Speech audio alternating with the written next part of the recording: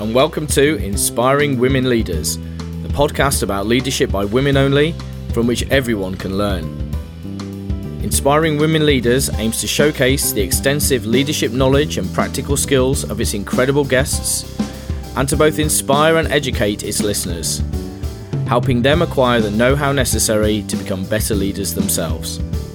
Without further ado, I'd now like to welcome my guest, so please sit back, relax, and enjoy this episode of Inspiring Women Leaders.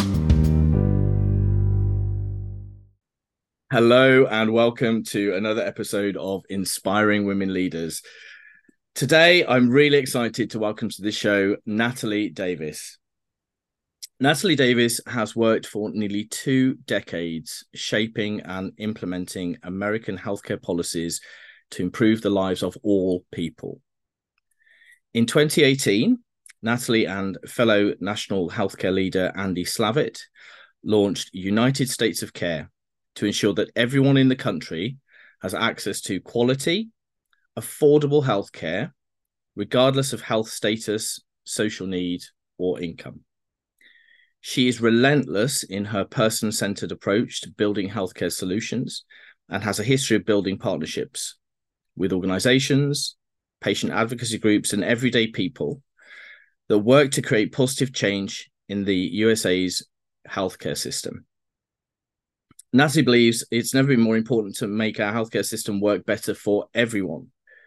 So she is dedicated to bringing together leaders and advocates from across the USA who can help create meaningful change in the nation's inequitable healthcare system.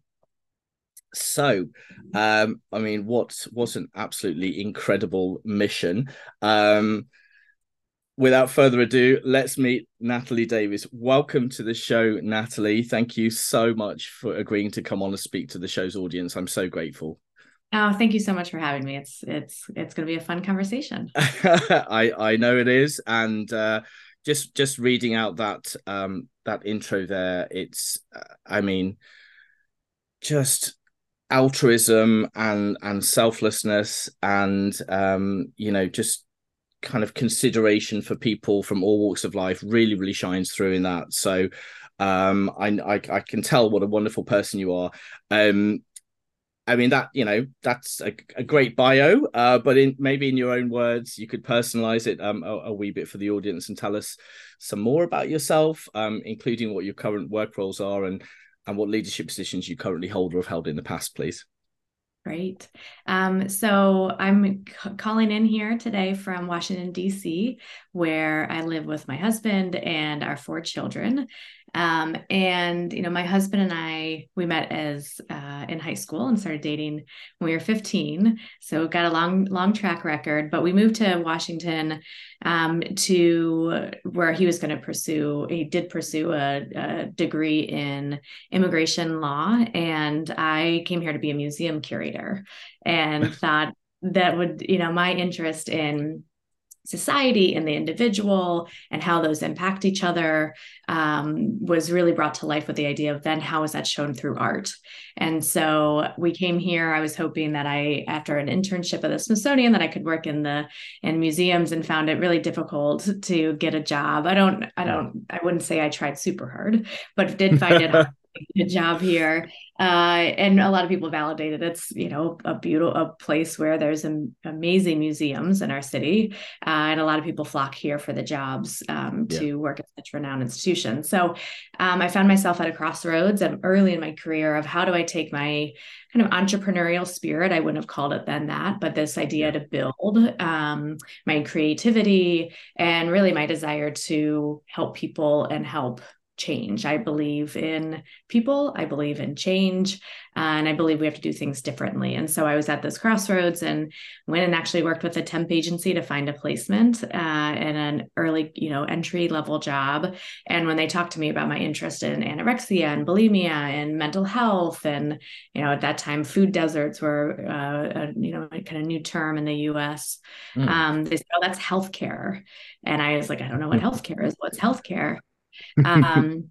that really started me on this career, and I'm so thankful because in across the world, and as I think about the US, without access to health, without being able to be as healthy as you can be or want to be, Mm, it really impedes so many parts of our lives, and quite literally our life being alive.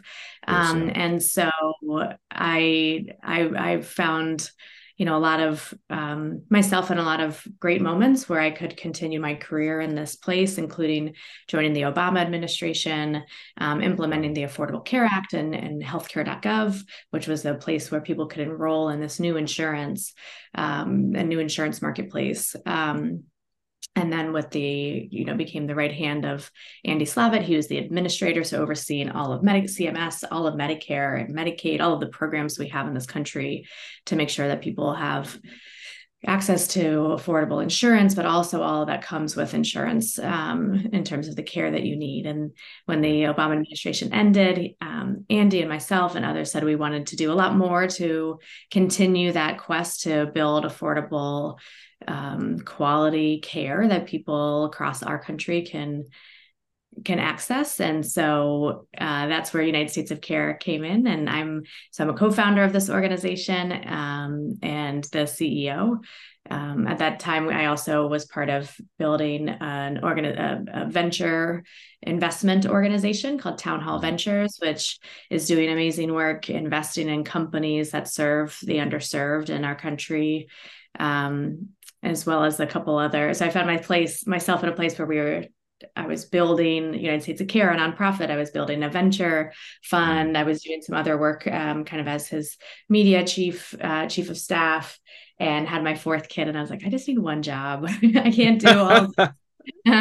So I had the benefit of being able to come fully in house to United States of Care, and have been so proud of what we built over the last 5 years.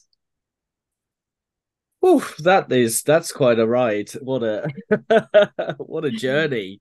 That is amazing. And yeah, so so you had the United States of Care, the Town Hall Investments Mhm. role as well, and then you kind of became a mother to your fourth child, which plenty of people would argue that just having one child is a full-time job. So actually, I don't know how many full-time jobs you actually had. That's super impressive.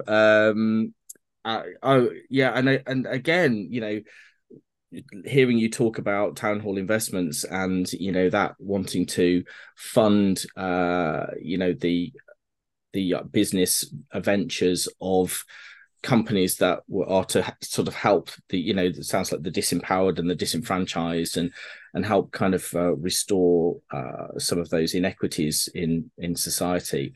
Again, there's this real sort of philanthropic thread that seems to come through in your work.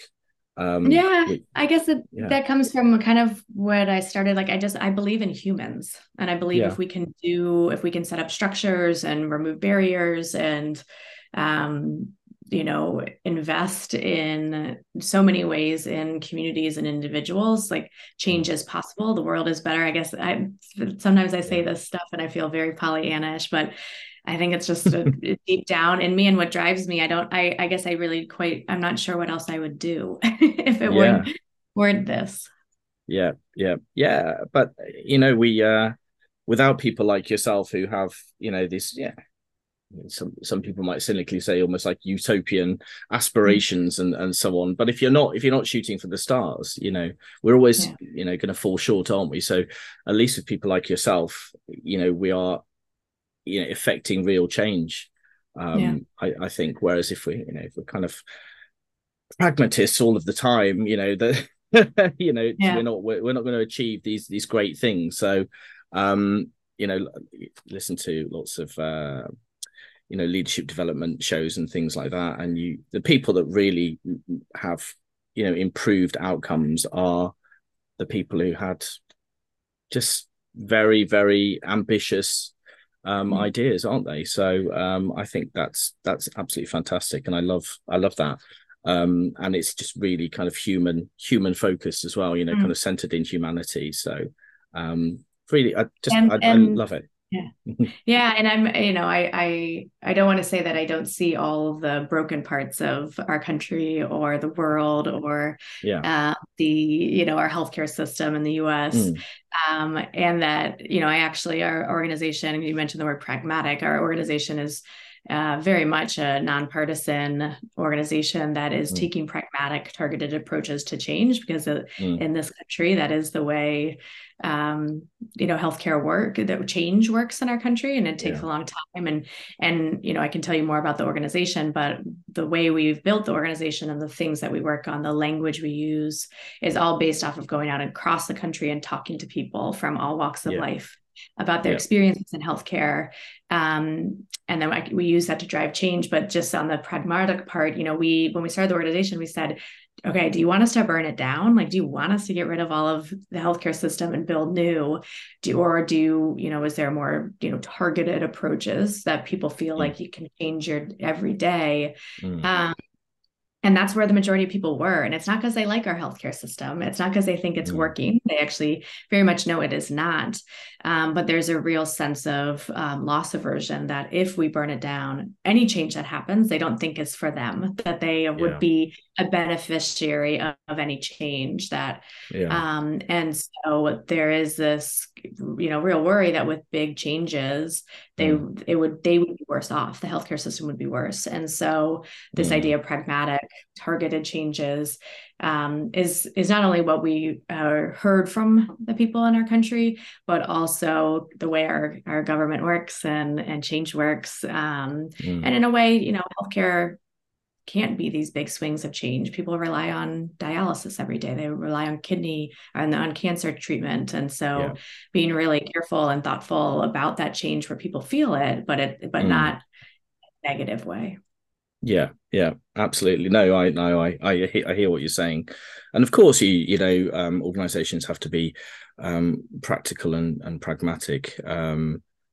An organization is not going to survive if it's just trying to achieve, unrealistic things all of the time. But it Yeah. sounds like there is a vision there for change. That's Yeah. an aspiration, but as you say, things do take a long time for the wheels to get into motion and for people to kind of come on board. Sometimes it's a bit glacial in its pace, and also people fear change, and as you say, like the everyday person, you're putting them at the center of your mission, and they are like, well, okay, if it's too radical, Right. are we going to lose the basics that we Yeah. have Right. in the short to medium term? So but yeah, no, I I think it's a wonderful vision and mission, and good to bear that in mind. I just think there's a difference between kind of realism and cynicism, and I think your organization is more on the realistic side, whereas there are cynics who are like, well, why bother? you Yeah. know, Yeah. so Yeah. um, so wonderful. Thank you. Thanks so much for explaining that further. Um, okay, so coming onto you a little bit more. What would you say your personal leadership style is? And that may be at the moment. It may be, hour to hour, depending on who you're interacting with, or you may have an overriding style that you try to, kind of gravitate back to. What is your Yeah. I style? think probably these that have kind of been consistent throughout, my leadership style. I don't even want to say in my career because I think there have been moments of leadership throughout my life. But Mm, I would say empathetic, collaborative, and decisive. And really bringing in the human aspect of being a leader, of who I am leading or leading with. yeah. Um, that empathy, I think, is a huge part of leadership. Mm, I in terms of collaboration, I am definitely not the smartest person in the room. I never have been my entire life, and but no how to see the strengths in people and know how to pull those out and pull those into collaborative kind of discussions, and really to the end of getting the best answer. So I've always surrounded myself with mentors or people to push me or people to ask questions of, picking up the phone and making that phone call or hosting a meeting where it's like, we're going to pause here. We're going to bring the right people together. Everybody take 48 hours to dream big or to get very specific, whatever is needed in the moment. And then somebody has to make a decision. And I think I actually realized recently, I make very little decisions right now as the CEO. I think there are some very important ones that I make, but being decisive in that we have an organization where decisions are made among people who are doing the work, or decisive on, as you make decisions, I want to be told about it in this way, or these are the ones I care about, and I'm going to, have a strong input on it, but making sure that things don't linger and move on, decisive in the kind of culture that we want to have in an organization, so something, I think it kind of gets probably to that vision part, but with the empathy and humility, to be able to know that I'm not the only one that should be making decisions or shaping the work or the way we do our job and interact with each other. Brilliant. Thank you so much. Listening to you you talk then just reminded me of something I caught through a LinkedIn post in the last couple of days. It was some old footage of Steve Jobs from like 30 plus years ago. And someone in the audience had said, how do you deal with conflict, at the kind of executive level or, or board level or whatever. And he was very much like, the whole point in bringing these people on as advisors is that they know more about it than me. And if we're just kind of like, silencing them and then running with a completely different decision against their advice, what the hell is the point in paying these people lots and lots of money to do what they do best? So it sounds like you very much have that kind of and I think that's a big shift, at least in leadership and culture in the US. I think there's still a lot of I'm the smartest person in the room. I'm going to make all the decisions. I'm at the head of the table. But I think we're seeing a new leadership style emerge, and the real strengths of humility, of vulnerability, of bringing the right people together and not being the smartest person and making all the decisions. So, I think it depends on where you are, but I think that is the shift that's happening in leadership. I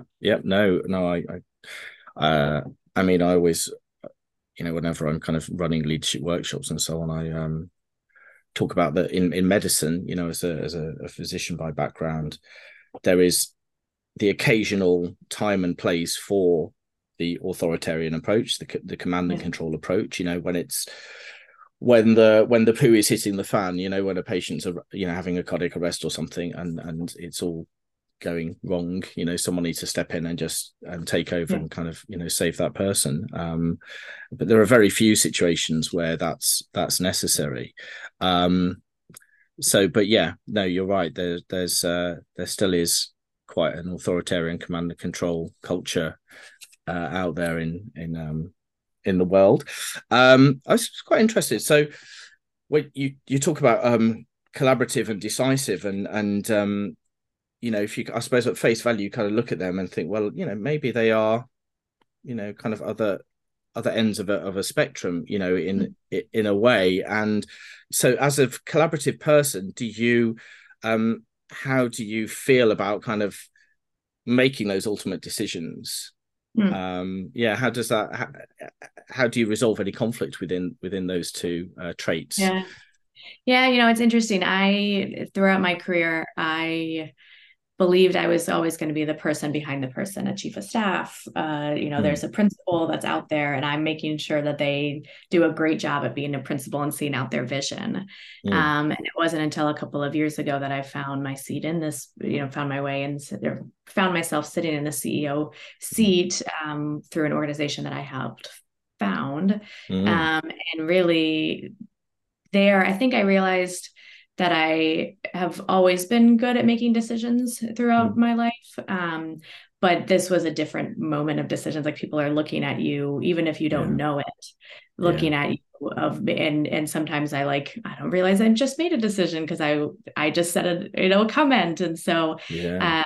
I think it has taken some practice of asking, are you asking me to make a decision right now, or please present me with different options that that you all as the experts think are the right options with some pros and cons. What do you think? Like really taking into account what is needed for a decision making, which is information, and as much as possible.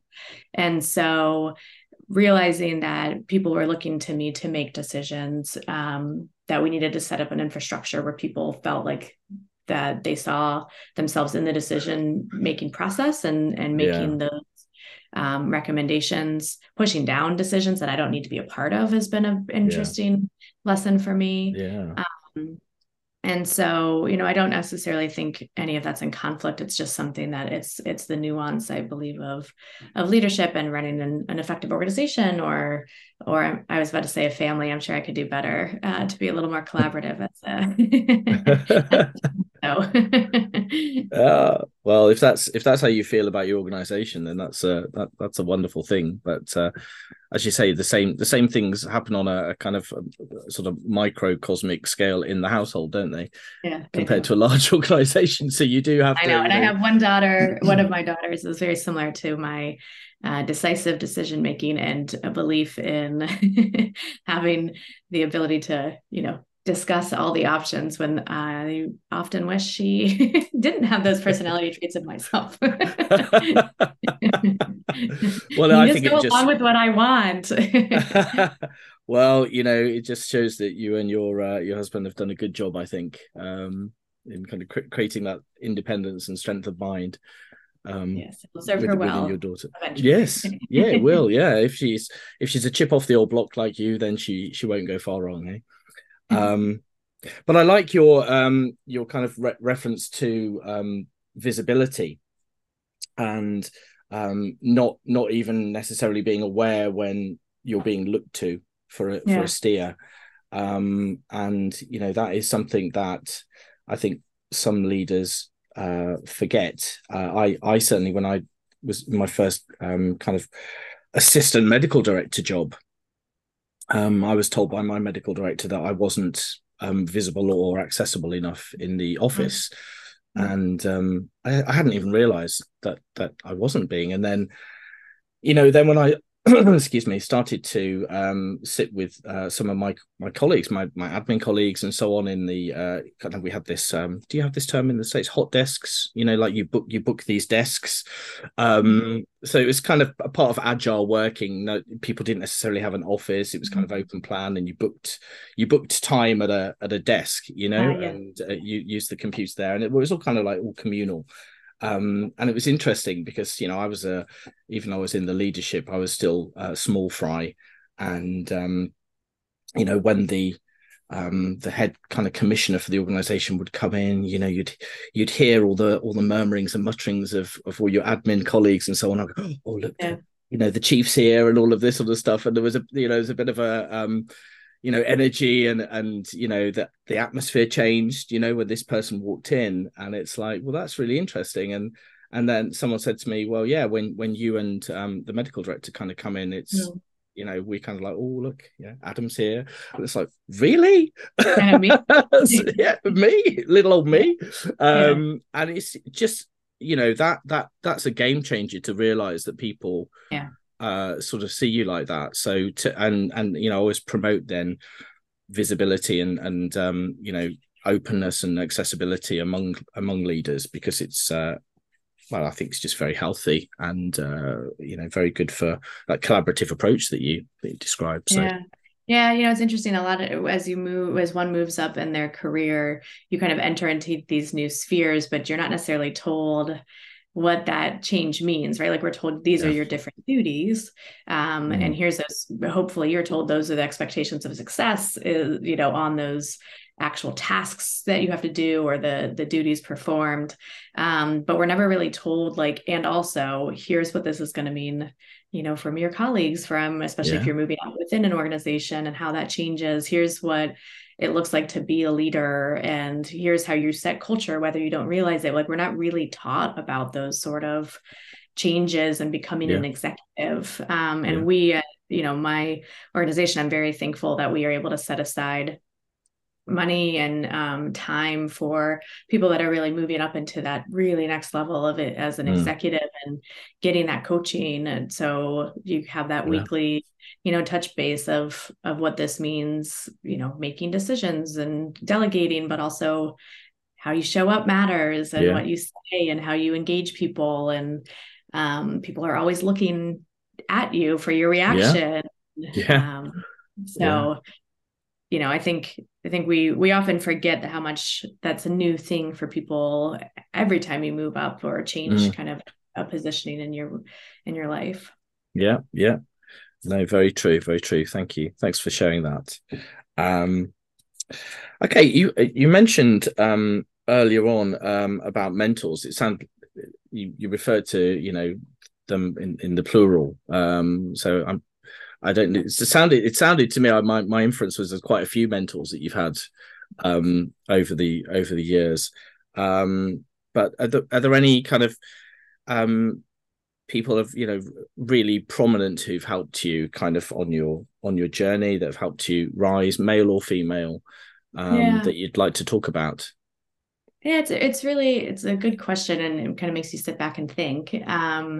One interesting thing is I working in healthcare and health policy specifically in the Mm. United States is a very female, have a very female owned space, and Yeah. so I have most of my career have been surrounded by women and very Mm. successful and women, and I think I tell a lot of people as they're kind of starting their career and not knowing what they're going to do, you're going to have these jobs that in the rearview mirror maybe make sense. You can kind of paint that picture, but you're in those to realize, is this the right fit for me? What do I like? What don't I like? Have an impact, but also looking at like what managers and leaders am I seeing around me and what do I like about them and their style and not like, and start keep building that Mm.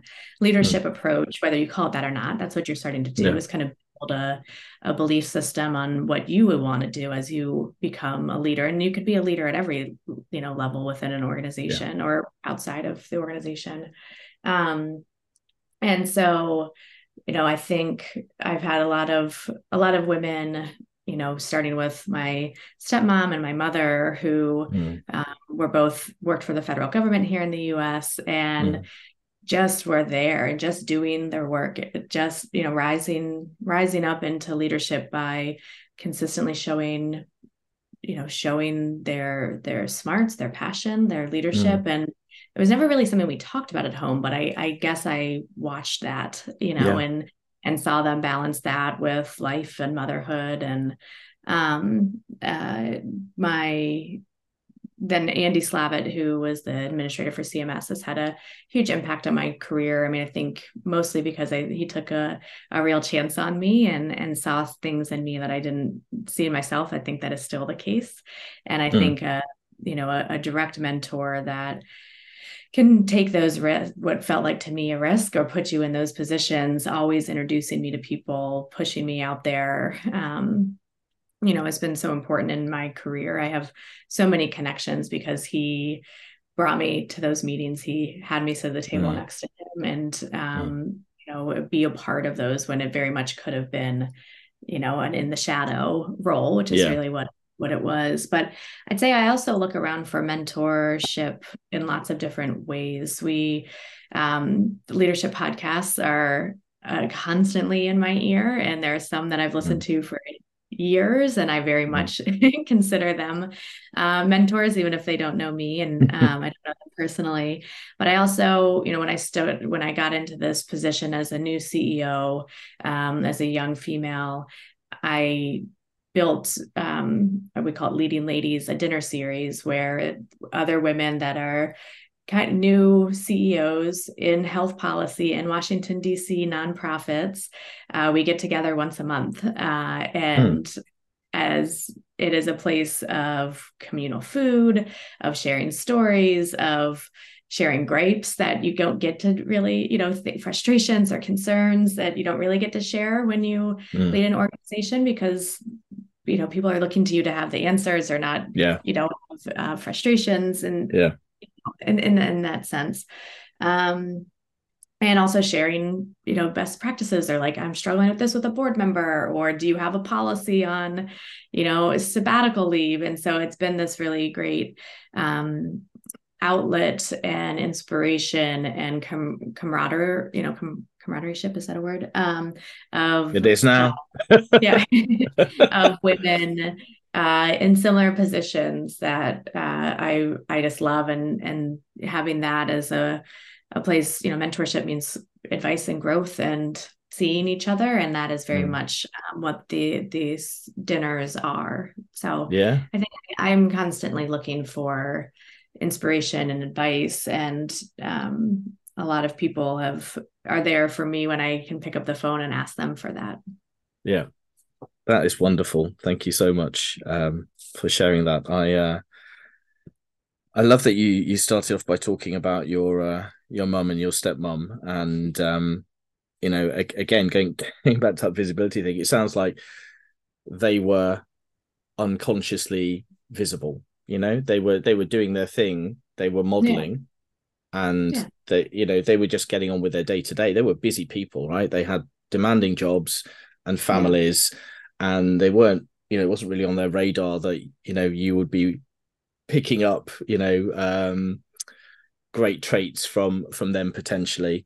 And but then with yourself, I guess you were unconsciously watching. You it's just something that you were kind of, now you're role modeling. I think you have the family, you have a busy home life, you have a very very demanding job, and really it looks like you've sort of emulated a lot of the good things that your mum stepmom demonstrated Yeah. to you. So Yeah, I think that's um, right. I think that's right. I think I am adding to that consciousness of understanding and wanting to share with other people mm, concepts in leadership, concept in mm, self-improvement, and being very, I watch, I think you put it so well, of like watching them just kind of go on with the day. yeah, And, when I would fake sick and go to my mom's work, I'd see her, at yeah. the office and which actually was really, really interesting to think back on. But I do have a real desire for self-improvement and helping people that are also interested in it and think I might have advice to Yeah, offer, yeah, to do that in a more conscious way, yeah, and my kids in more to, what it means to live a good life, or how privileged we are and what that means for mm. what we can do in the world. So yeah, I Yeah, think you summed it up, in this desire to kind of even give more in mm. terms of how to be a good person, or be a Yeah, happier person. yeah, I yeah, used to say more productive person, but I actually think an obsession on productivity is one of the downfalls of a good yeah, leader. So good human. yeah, I yeah, don't say that anymore. yeah, yeah.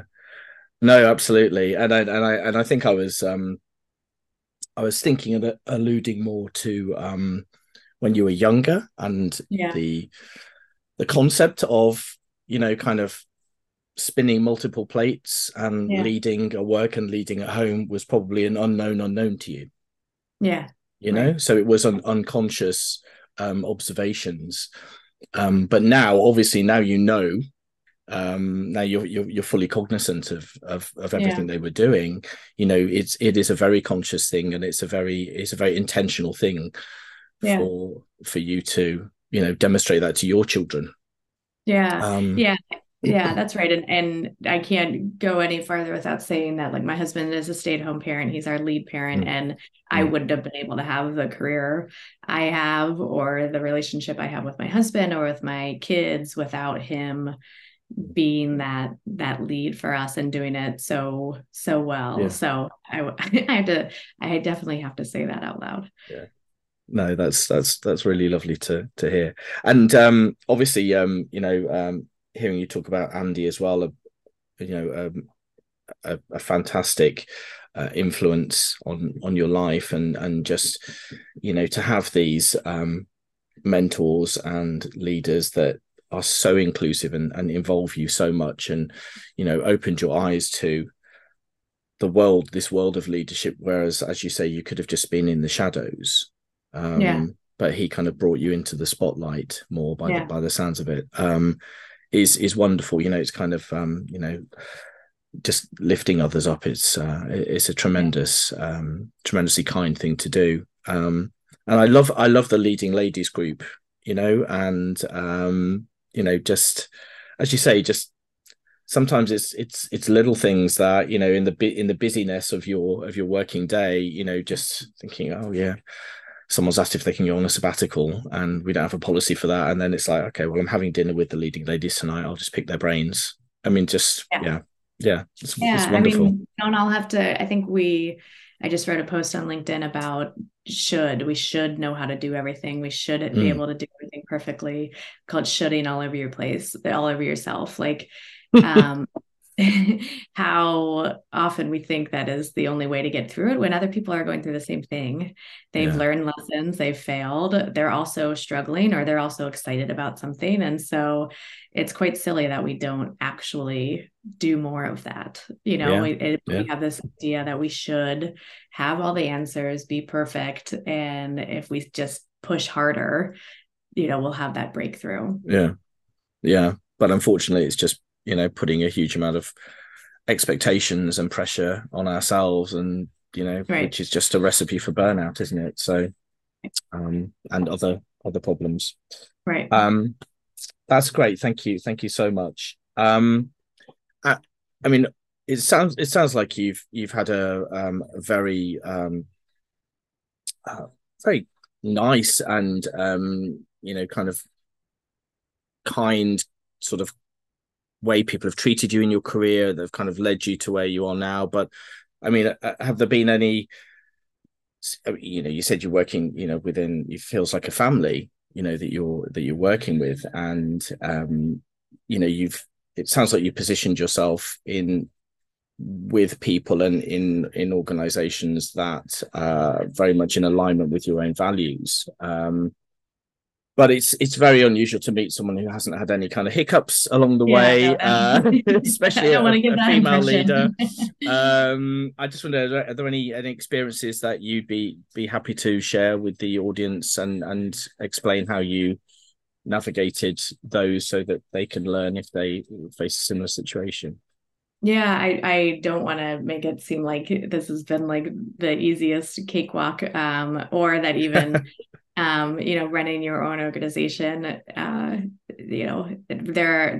there's a benefit to starting and running an organization that if things are going well, you feel like you've been able to create a culture that where people feel like they belong and inclusive. But even Yeah, and even in that space, though, that there's times where it's really difficult because humans are yeah, difficult to work with, or indeed. to be Yeah. around or to live with. Mm, And yeah, so absolutely. There are times where even a lot of women have made sure that I knew I shouldn't be at the table. I should not be, out in the light. mm, I earned it. I haven't deserved it. There isn't enough space.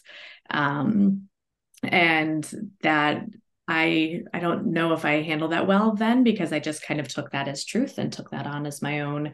Well, if they said it, it must be true. mm, mm. If I was told to, sit at behind the table, that's very much in the government. Like, right, there's this one big boardroom table where the Yeah. principals sit, and then the staff sit behind it, and then there's probably maybe another row. And I don't know, I can't judge where that came from them, but Mm, I think the lesson I've learned and it's very hard, and I won't say that I've been able to master this at all, but really, somebody else's ideas of me or belief of me doesn't mean that is true. And I also don't have to take that in and carry that mm, as a belief of myself. Um, and that has definitely taken a lot of work, and is always painful. I've worked in a situation with somebody who is quite abusive to myself and other folks on staff, and what I learned from that is that it went on too long, and I Mm, was too complicit in it. mm, And again, feeling like, it's a personal failure, whatever this person's saying it is, oh, I should have done this differently. Again, back to should. mm, If I did this, I could please that person. And it's not until you are out of that situation. I mean, for some people, are much stronger than I was at that time and mm. would have done more things. But in hindsight, getting out of that situation, that is part of the strength of somebody who is abusive, is they can break you down and Yeah, make you think that whatever you're going through is not reality, or they're yeah, gaslighting you. yeah. Um, and so, I have made a promise to myself that that won't happen in my organization. That won't be in a place that I work in again, or friends that I have. Mm, That who you surround yourself with is, um, I mean, that shapes everything in your life. And who yeah, you can yeah. just, if you have the ability and privilege to distance yourself from and not get caught up and not take on the self-worth of how others are treating you, or saying what you should or can and can't do. Mm. I think that's the strength that it probably also comes with time and experience and age. Yes, yes. Yeah, thank you so much for sharing that. Yeah, I very much hear what you're saying. It is, I think, difficult, and I speak to a lot of people about this subject and have experienced things myself. And I think you're right. When you're younger and less experienced and maybe less confident, and someone who is more powerful, seemingly anyway, and older and so on than you, and they're telling you things. As I think you said, you it becomes your truth. You take it on as your truth, which is yeah, it's so accurate. It's so sad, isn't it? That then it generates this narrative within us. We're telling ourselves stories that we're Right. not good enough, Right. and actually, really, it's all a lie. They're lying to you, Right. and it becomes your Right. And then truth. you take It's it on. Right. yeah, yeah. But yeah, no, I just really appreciate what you say about from your experience, and you become stronger and more confident, and now you don't tolerate that, and you won't tolerate it in your organization, and so the for you the culture is very different, and I really respect that, because there are lots of people who unfortunately are not able to turn those negatives into positives. Again, it goes back to the whole role modeling piece. They reenact what they've seen happen Mm-hmm. before, because that's the normal for them. Mm-hmm. Um, but you are thankfully one of those people that it's like, no, that's Yeah. not right. And yeah, no, thank you for that. That's really helpful. Um, Okay, so in addition to that, excellent advice around navigating those challenges that we've talked about. Do you have any other advice for our listeners on how they can become strong, kind leaders? I'm getting to know you now. We've met before, obviously, but you are kindness. Just kind of, I just feel like you have an aura of it. It sort of comes Mm. out even across the computer screen, and Thank you. and and you are strong, and you have experiences that have made you stronger. But you've used experiences in a constructive way, I feel. And how what I mean, is there a secret sauce to this? Is there Mhm. is there any advice that you can give people on? Definitely not a secret sauce. um, I can, um, something I've been thinking a lot about is like how often we, something, whether it is somebody else's lie that we take on as a truth, or Yeah, something that has helped us successfully get through hard times in our lives, or good times in our lives, or success as we climb, maybe climb up a ladder or move into a yeah. career. How often those identities, we start thinking of ourselves as the truth of who we are. And Mm, I've realized over the I can give an example very specifically over the last 2 years, but just over time of like how important it is to recognize that all of those identities are created. I believe all those identities are created by experiences and beliefs and our Mm. society and ourselves and others, but they're created, which means they can be shed. Yeah. And how often we think, I had this idea, I was a behind the scenes person, and so the shed I didn't know when I was stepping into the CEO role that I was shedding this thing that I thought was inherently true about myself, Mm. because it was just who I am. I am that person behind the person. Mm. That the all of those things are just created, and that means they can be examined and looked Yeah. at, and not, and like I like to examine it of like making it factual things that I can like put on a platter and look at, and not like, Yeah. yeah, but it's me. I mean, that's like the work you have to do, is like put it on the Yeah. outside and examine it. Yeah. And is this who I want to be? Why am I this way? Do I like it? Yeah. Is it working well for me? Um, am I treating people the way I want to with that identity? Is there a way to shift it to make it feel more comfortable for who I am now? I Mm. had that identity when I was 18. Why am I still Yeah. holding it? And Yeah. and so I think, there's so much of us that feel permanent but are so malleable. Yeah. If given the tools on how to do that and kind of look at it. And then the pain of shedding is so real and it doesn't Yeah. feel worth it. And but then you're kind of on the other side and you're like, oh, well, that was a part of me, but I don't Yeah. have to be that. So what, then I get to create something new. Like if all of Yeah. this is made up, if all of it's created, you get to Yeah. create who you be.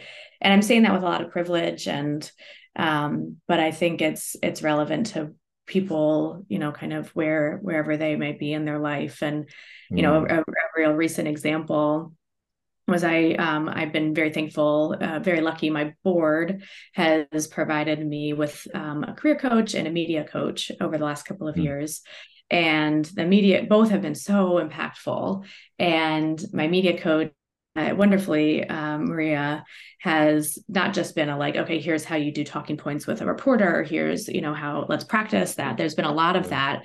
But there was also, she helped me at a time when I was shedding my I'm behind the scenes person. So what the hell am I?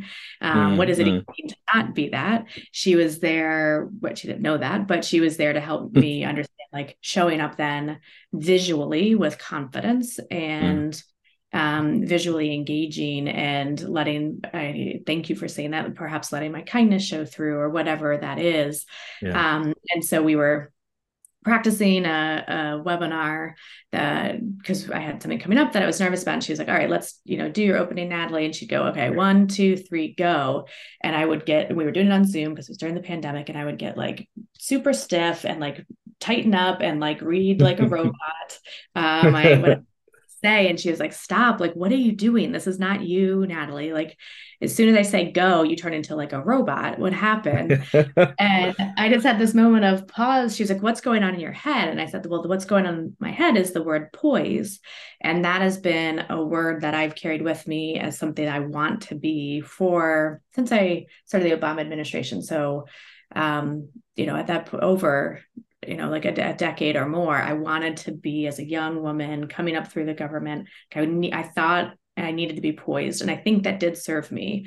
I need to, like, in the pencil skirt and blazer, sit in these halls of power Mm. and show my worthiness, show my, that straight faced and stuff. Yeah. And I was like, the word poise, that's my word. And she was like, it's killing you. It's killing you. Mm. And it's not Mm. what you need to be anymore. And that was like tears immediately. Like, but Yeah. that's Yeah. who I am. But it was another thing of looking at that, and that did serve me. That was not a Yeah. negative identity to have taken on, but it is not now what is who I am. It's not what's required of me. It's actually detrimental to the type of leader and Mm. spokesperson and person I want to be.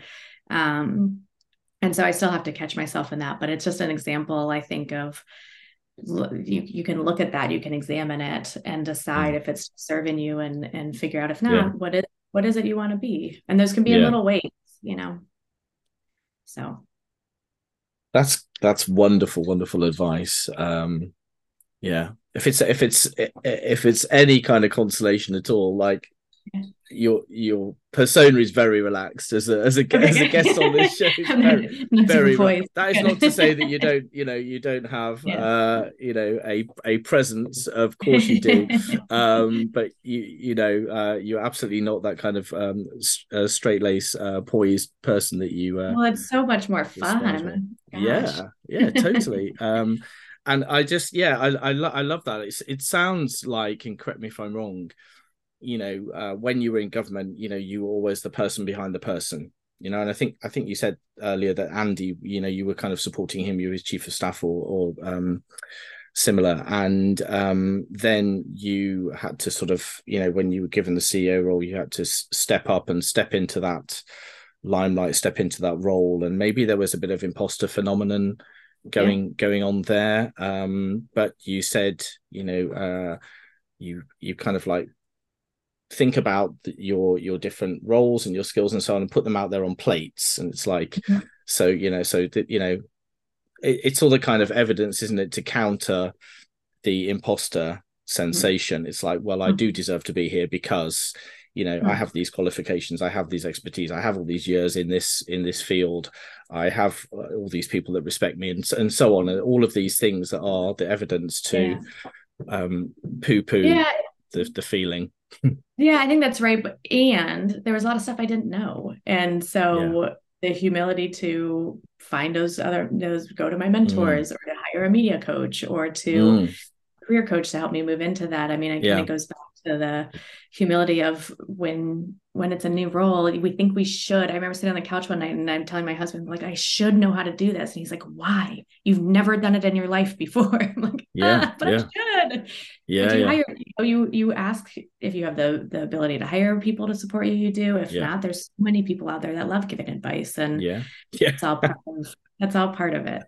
Yeah, absolutely. Yeah, no, I mean, what you're describing is a growth mindset, and Yeah. that sort of enabled you to step out from that former iteration of yourself into the phoenix or something like that. You just became a different person, and I love the way you talked about shedding and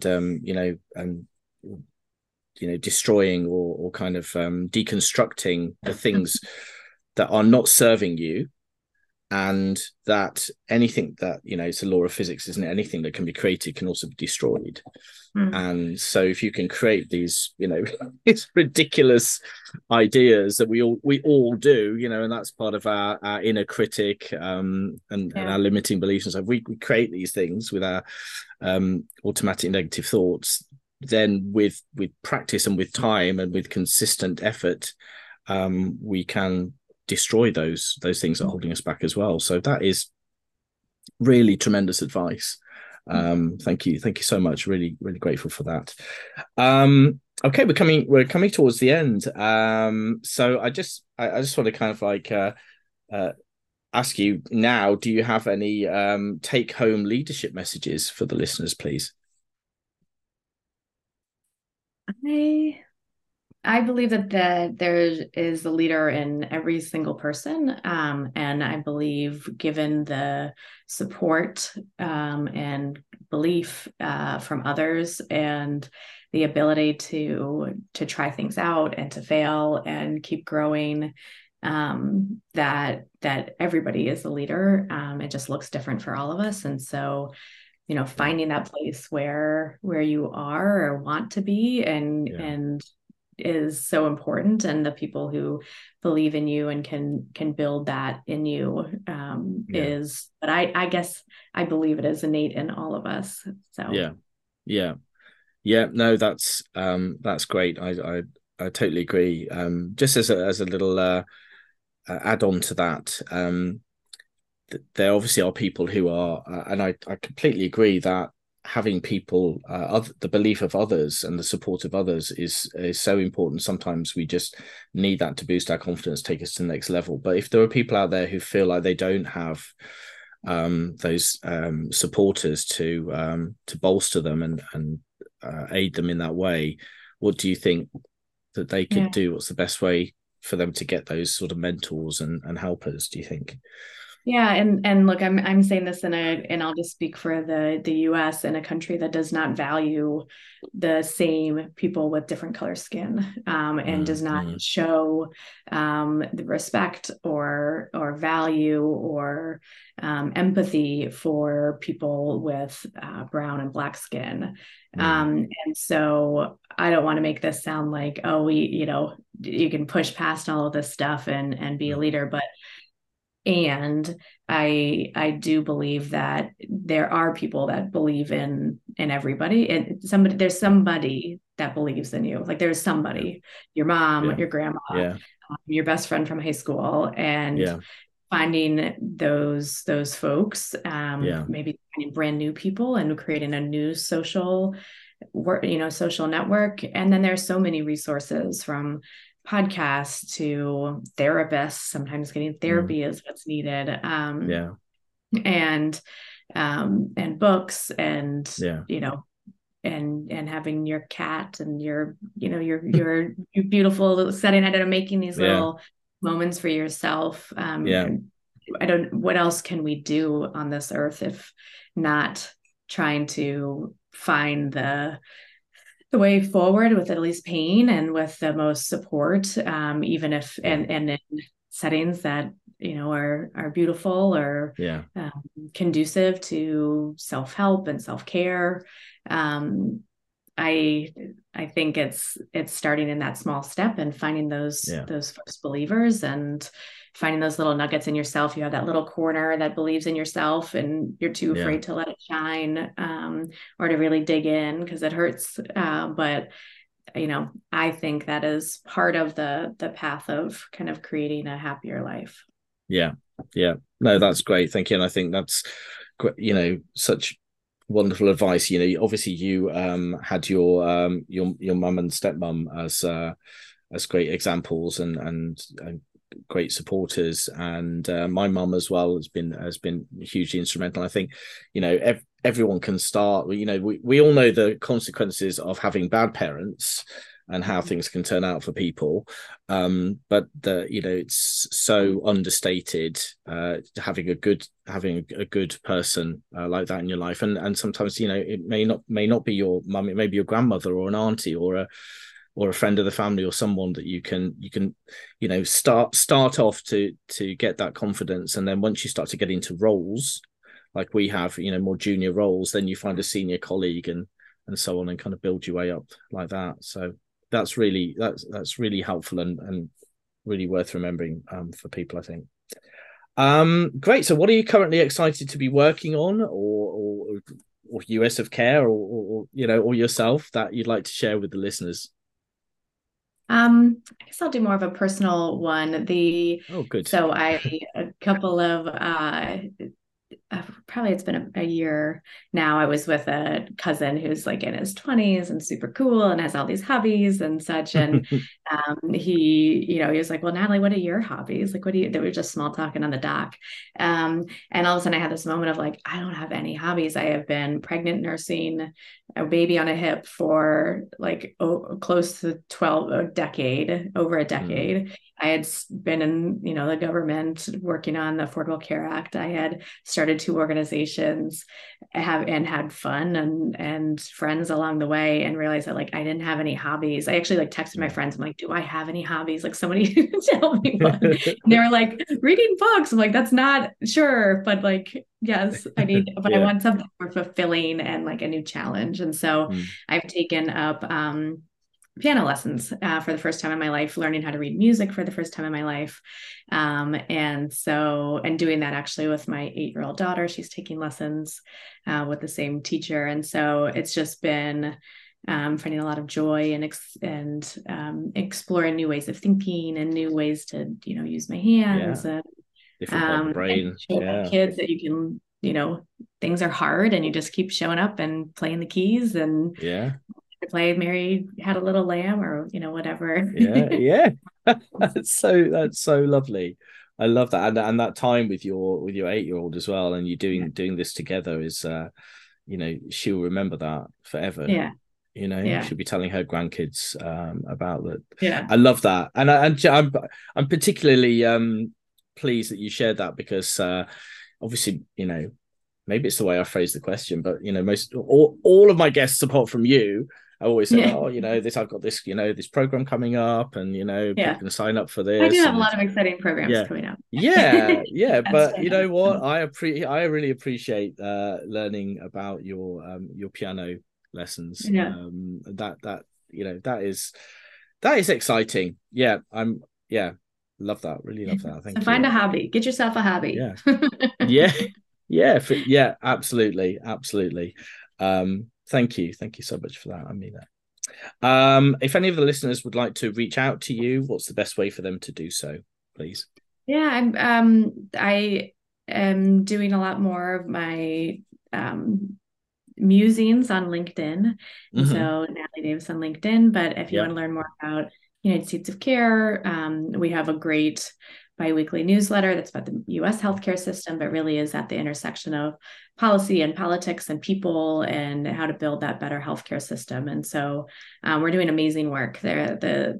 Our team is absolutely amazing, having huge impact, and following along. If you're interested in the U.S. healthcare system and systems change, that's a great way too. Yeah, fantastic. So LinkedIn, I'll make sure your URL is in the show notes for that, and the United States of Care newsletter as well. Put that in there too. Great. Superb. So the final question, mindful of your time, do you have any closing words that you'd like to share with the listeners, Natalie, please? I don't think much else new of kind of what we've talked about in the last hour. Find yourself people that believe in you and push you and help you grow, shed those identities that no longer serve, and evolve into the person you want to be. And doing so with empathy and vulnerability, I think, at least, are the things that serve me at this point in my life. And so I guess that's all I know to offer. Yeah, that is plenty. Thank you so much. I'm so grateful. Thank you for coming on the show. Thank you to your team. Your team have been, I just want to, kudos to your team. They've been so lovely to work with and kind of arrange all of this. So thanks to all of them. But very much appreciate you coming on the show and sharing your wisdom and your just fantastic advice with us, Natalie. And thank you to the audience for listening. Until the next episode in 2 weeks, all that remains is to wish everyone health, happiness, and inspiring leadership. Take care. Thank you so much.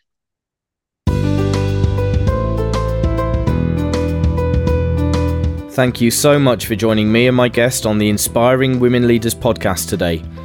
I really hope you enjoyed listening to the episode as much as I enjoyed recording it. If you did, please download the show and leave it a rating and a review so that together we can share the amazing lessons we've learned from my guests with listeners far and wide and help as many aspiring leaders as possible. Most of my podcasts will also be uploaded to my YouTube channel, Dr. Adam, Physician Coach. So please check out my channel there, and hopefully you'll find some videos on similar topics to watch and enjoy. Finally, I have some exciting new group coaching programs and a membership scheme in the pipeline. So please keep a regular eye on my website, www.dradamharrison.com. That's www.dradamharrison.com for updates. Thank you again for your time today, and please join me next time, 2 weeks from now, on alternate Wednesdays, for another brilliant episode of Inspiring Women Leaders.